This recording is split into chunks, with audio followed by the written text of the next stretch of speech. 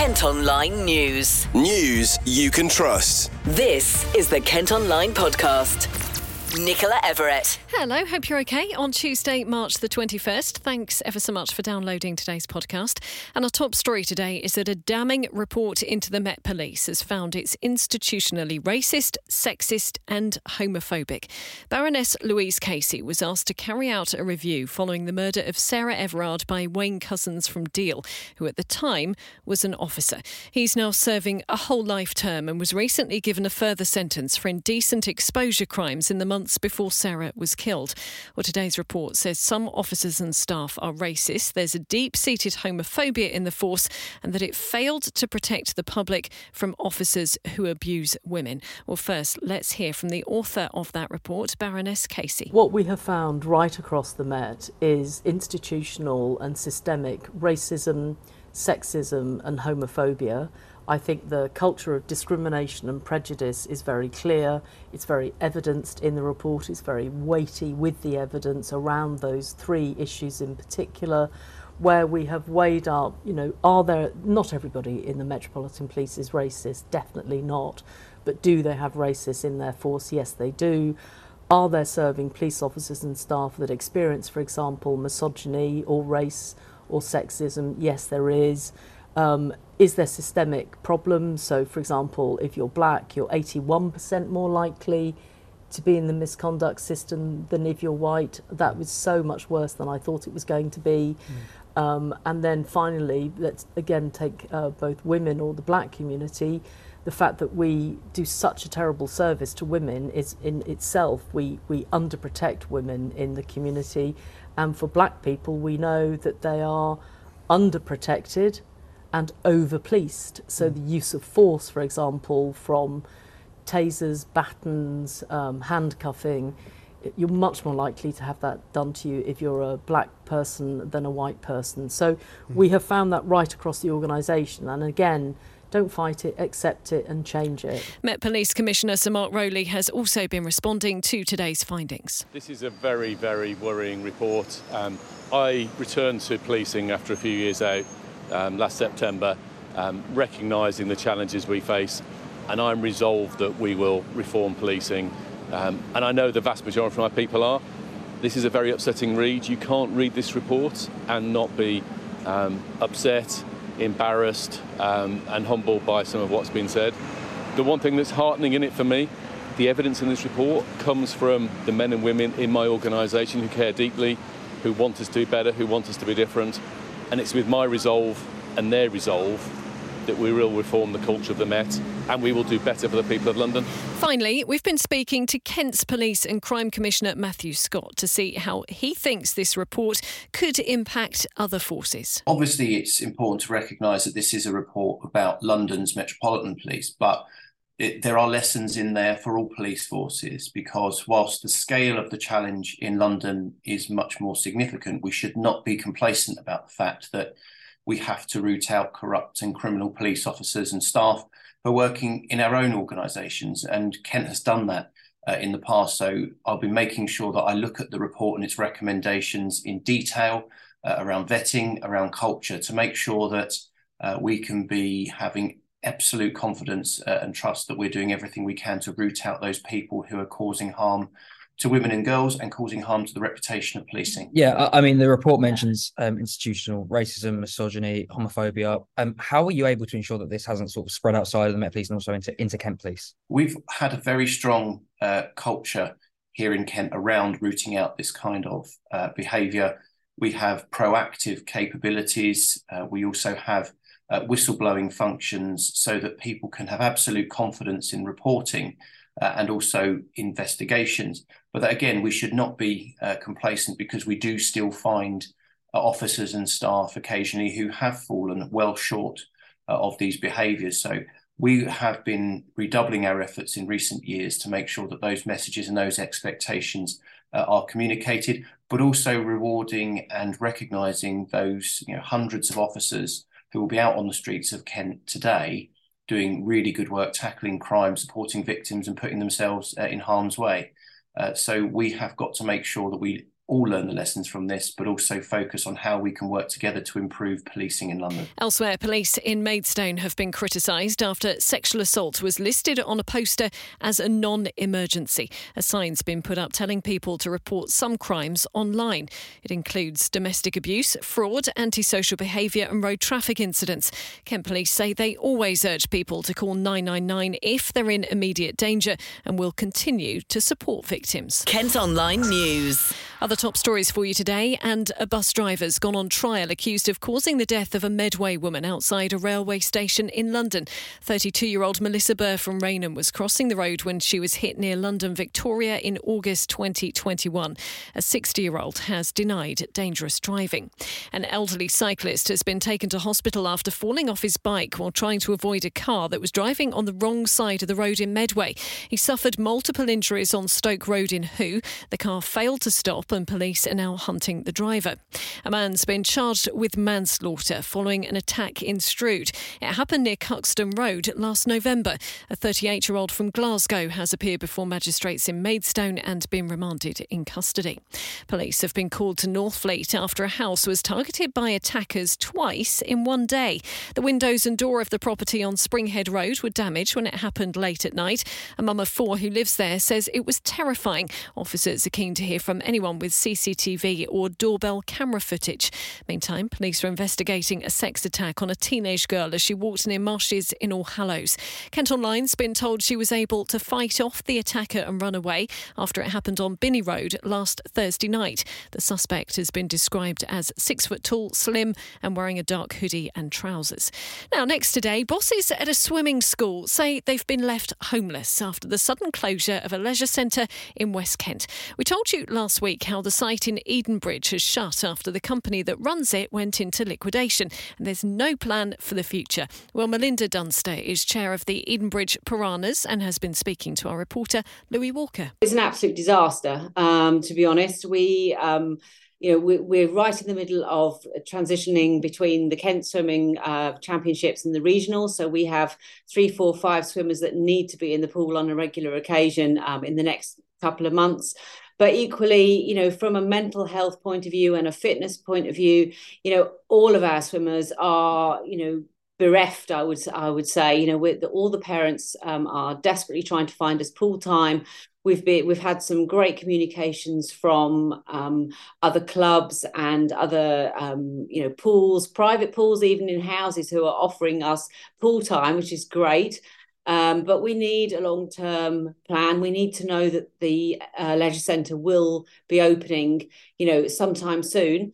And if they want to improve it, like has been suggested, then absolutely brilliant. But we just need a pool. We need a home pool. It means everything to the kids, and a lot also for the parents. And how did you actually find out in the first place that the leisure centre was going to close? Rumours from the members, from the parents who happen to be members of the gym in the club, and they said, we've been sent this communication, and literally the only communication that they've had is an email that came out on Thursday afternoon and said the leisure centre will be closed tomorrow, and that's all that we've had from them. And we've obviously had that secondhand through our members, so no communication at all. We don't know anything. I don't know whether Sensio know anything. So we're completely at a loss. We don't know what we're planning for. We're trying to get pool time at other pools, as I said, but we don't know whether we're looking for a long-term plan or a short-term plan. Nobody has told us anything yet, probably because there's nothing to know. I don't know. Local MP Tom Tugendhat has promised to do all he can to help the venue and one in Sevenoaks, which is also closed. He's posted a video on his Instagram. I know how sad it is that Sensio Community Leisure has had to close the leisure centre. Basically, they've run out of money, so they've had to call in an insolvency practitioner.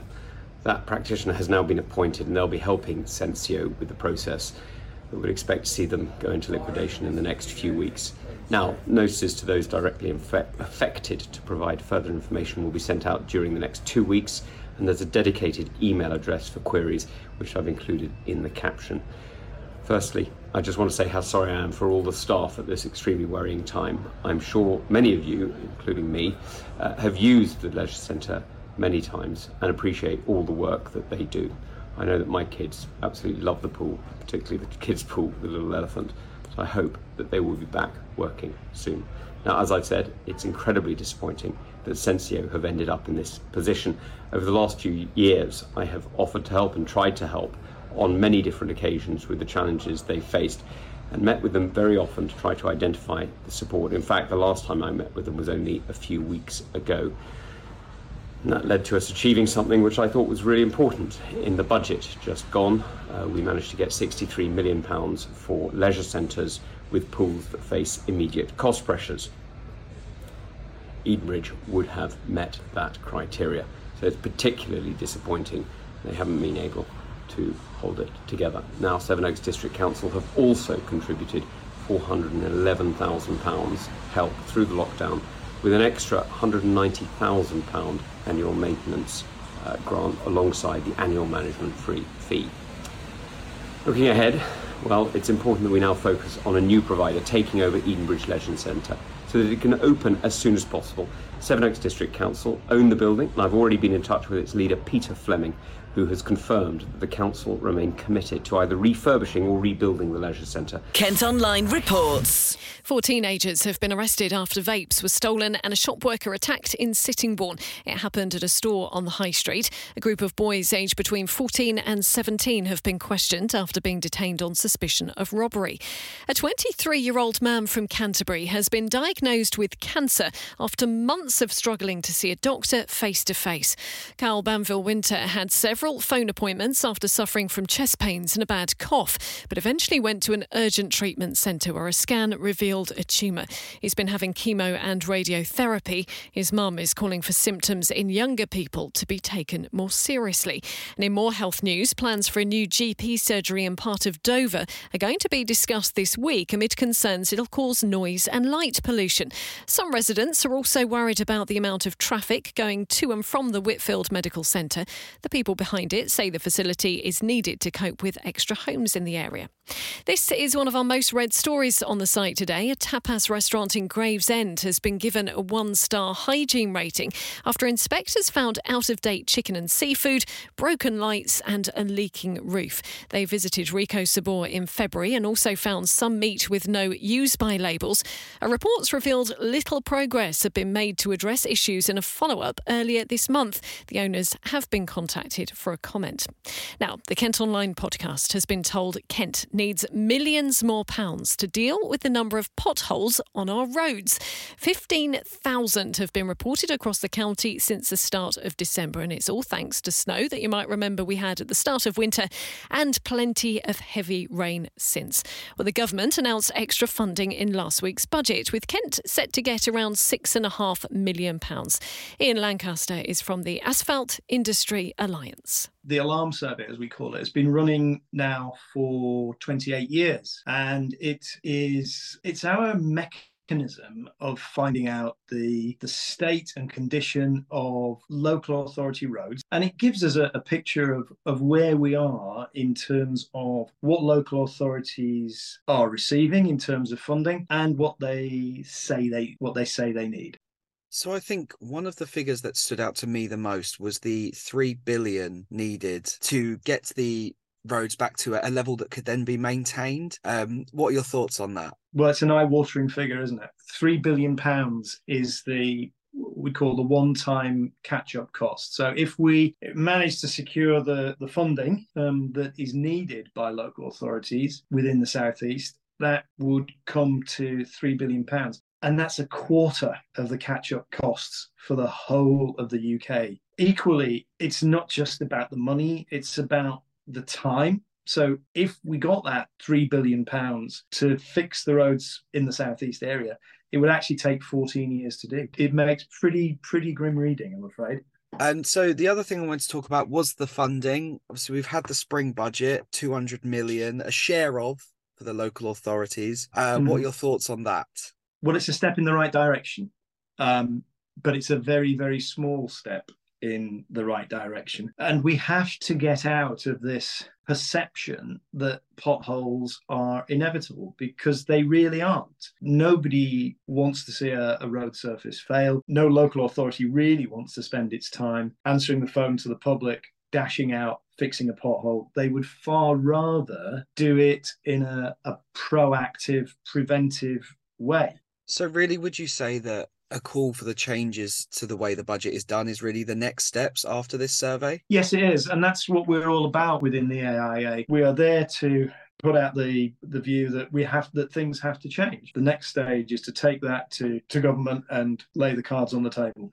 All that we would ask is that when local authorities set out their budgets, they allocate the right amounts to road maintenance. And if they don't feel that they have the funding, the right levels of funding, then they need to shout about it. We've also been chatting to Councillor David Brazier, who's the Cabinet Member for Highways and Transport at the County Council. We have not had an exceptional number of potholes over this winter. It's the lowest figure for some time, but we did have an enormous peak in December where there was a period of very cold weather, which causes the surface of the highway to contract, followed by a warmer period during which, of course, the surface expands again, followed by another cold spell, but all the time, torrential rain. It is the ideal conditions for a rash of potholes. We have had something like 15,000 potholes reported between the 1st of December and a couple of days ago. And we are making a steady way through that list. With the exception of 2 of the districts in Kent, we are repairing more potholes than are being reported. So we are well ahead of the game now. We have our term contractors, Amy, and a number of smaller Kent-based contractors out dealing with the potholes that we have on the basis of severity. So the more severe areas are being dealt with before less severe areas. Now, if you do spot a pothole or damage to a road, you can report it on the council's website. Jackie Yip noticed the issue was getting so bad where she lived in the west of the county, she started documenting it by taking pictures of the roads. I've been noticing quite a lot of potholes over many years now, but I think this recent winter has made the potholes worsen, a lot more worse, and nothing has been done for the past 3 winters. And the community around Tunbridge Wells many people have complained about the potholes, but nothing has been actioned. Yeah, and so in last couple of months ago, I think in December, I approached one of your, to write to KentOnline, and Mr. Allen picked up, responded to me, your senior journalist there, and he encouraged me to take some photo evidence to prove what I was saying. And one of the things that was highlighted for me to actually write to Mr. Allen was because we just got our house remortgaged, so therefore needed a surveyor to come and survey the house. And the surveyor said, everything looks okay, your house looks nice and everything, but then I have to say that the road leading to your house will kind of pull down the value of your house. Well, we'd love to know what you think about the state of Kent's roads, and if you've ever had a car damaged by a pothole maybe, you can get in touch with us by commenting on the story on Kent Online or messaging via our socials. Kent Online reports. There are concerns about a 5G mast being installed near Folkestone, despite the government saying the tech doesn't pose a health risk. It would be the height of almost 4 double-decker buses on top of each other and is designed to improve mobile internet coverage. The Town Council have objected because they're worried about the impact on children and wildlife. The company behind it say it's safe. Anyone caught illegally using a bus lane or gate in part of Tunbridge Wells could face a fine from today. Around 6,000 warning letters have been been sent out to people ignoring the restrictions on Mount Pleasant Road over the past month alone. Council bosses say some vehicles are doing it multiple times a day, and they've set up CCTV cameras to crack down on the problem. Kent charity Demelza are going to be dropping the word hospice from their logo to try and reflect the wide range of work that they do. They're rebranding on their 25th anniversary to try and get rid of people's misconceptions about end-of-life care for children. Harry Potter star Daniel Radcliffe is one of their supporters and has narrated a short film to show the services they offer, including creative therapies and bereavement support. A new site is opening in Tunbridge Wells to try and help families who are struggling with the cost of living crisis. Citizens Advice are expanding their service with a bigger office in the Royal Victoria Place shopping centre. They helped more than 14,000 people across North and West Kent last year and say more than half were at direct risk of becoming homeless. And the podcast has been told a lack of green spaces is leading to young people having what's called climate anxiety. Research by the Woodland Trust has found 1 in 3 are scared, sad or pessimistic about climate change. Almost a quarter of 16 to 24-year-olds said they'd already decided to have fewer children based on fears over the environment. KentOnline Sport. Football and Gillingham will be looking to bounce straight back from the weekend's defeat as they welcome Crewe Alexandra to Priestfield tonight. The opposition are just 2 places and 4 points above the Gills in the League 2 table. Gills manager Neil Harris has been speaking to our reporter Luke Corder. For us, it's just about being safe this year and then building momentum going into next season. And that's it. And today is just that little bump in the road, and we have to make sure it stays like that. They usually bounce back, don't they? So you must be fairly confident for Tuesday. It's hard to overthink it at this moment, Luke. I've had my critical say, and now I've had my positive say on how great they've been. And then I have to pick the right team for Tuesday night. But then it is, in some ways, as a manager, you then pick your team and slip out the change room and say, lads, come on, it's now about you. And they've done it brilliantly. They've done it in training sessions, they've done it in games, they've done it as a group. And now the question is, come in, let's do it again. And you've got options if you do want to change, haven't you? When you're thinking on the bus, who will bring in, if anyone. You've got those players, even players not even in the squad today, like Ethan Combs. Yes, opportunity to freshen up, to change shapes, wherever I want to do. Yes, of course, the options are there. What I will be reminding myself on the bus on the way home is these lads have done great. They've done great. So no knee jerk. It's important that I let them know what I feel after a game with the right context, and I've done that. And then it becomes about quickly switching my attention to reviewing that on the bus on the way home, and then planning for Crewe. And like you said and I've said, is making sure that I pick the right players for the game. Robin McKenzie back, but I guess it was bittersweet that David Tutonda came off. Was he just a slight sort of problem? Was it under the physio? I don't honestly. I don't know. Yeah. I don't know why he's come off. Okay. I don't know why. Well, just get on with it, man. Okay. And just one thing about Crewe, I think that was where it all started, wasn't it? Home against Crewe for you. Yes, you're taking another 1-0, would you? Yeah, of course, of course. It's just another League 2 fixture, another tough game. Just take stock of. I need to review, take stock of today. Need to let my kids enjoy Mother's Day tomorrow with their mum and see my mother, and then I need to really focus on Crewe because we're still in an extremely healthy position in the league. But we need to make sure it stays that way, and we do that by having better standards to training than what I saw Thursday, and we will get a better outcome on match day. Well, a win could move the Gills 10 points clear of relegation. Kick-off tonight is at 7:45. You'll be able to follow the match action at Kent Online. We'll have details of the result in bulletins over on our sister radio station KMFM tomorrow morning, and in-depth reaction in tomorrow's podcast.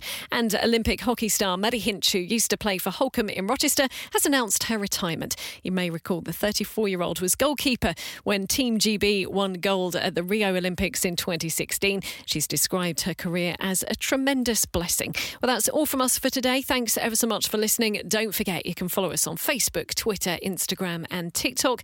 You can also get an update of the top stories direct to your email each morning via The Briefing, and to sign up to that you just need to head to kentonline.co.uk. News you can trust. This is the KentOnline Podcast.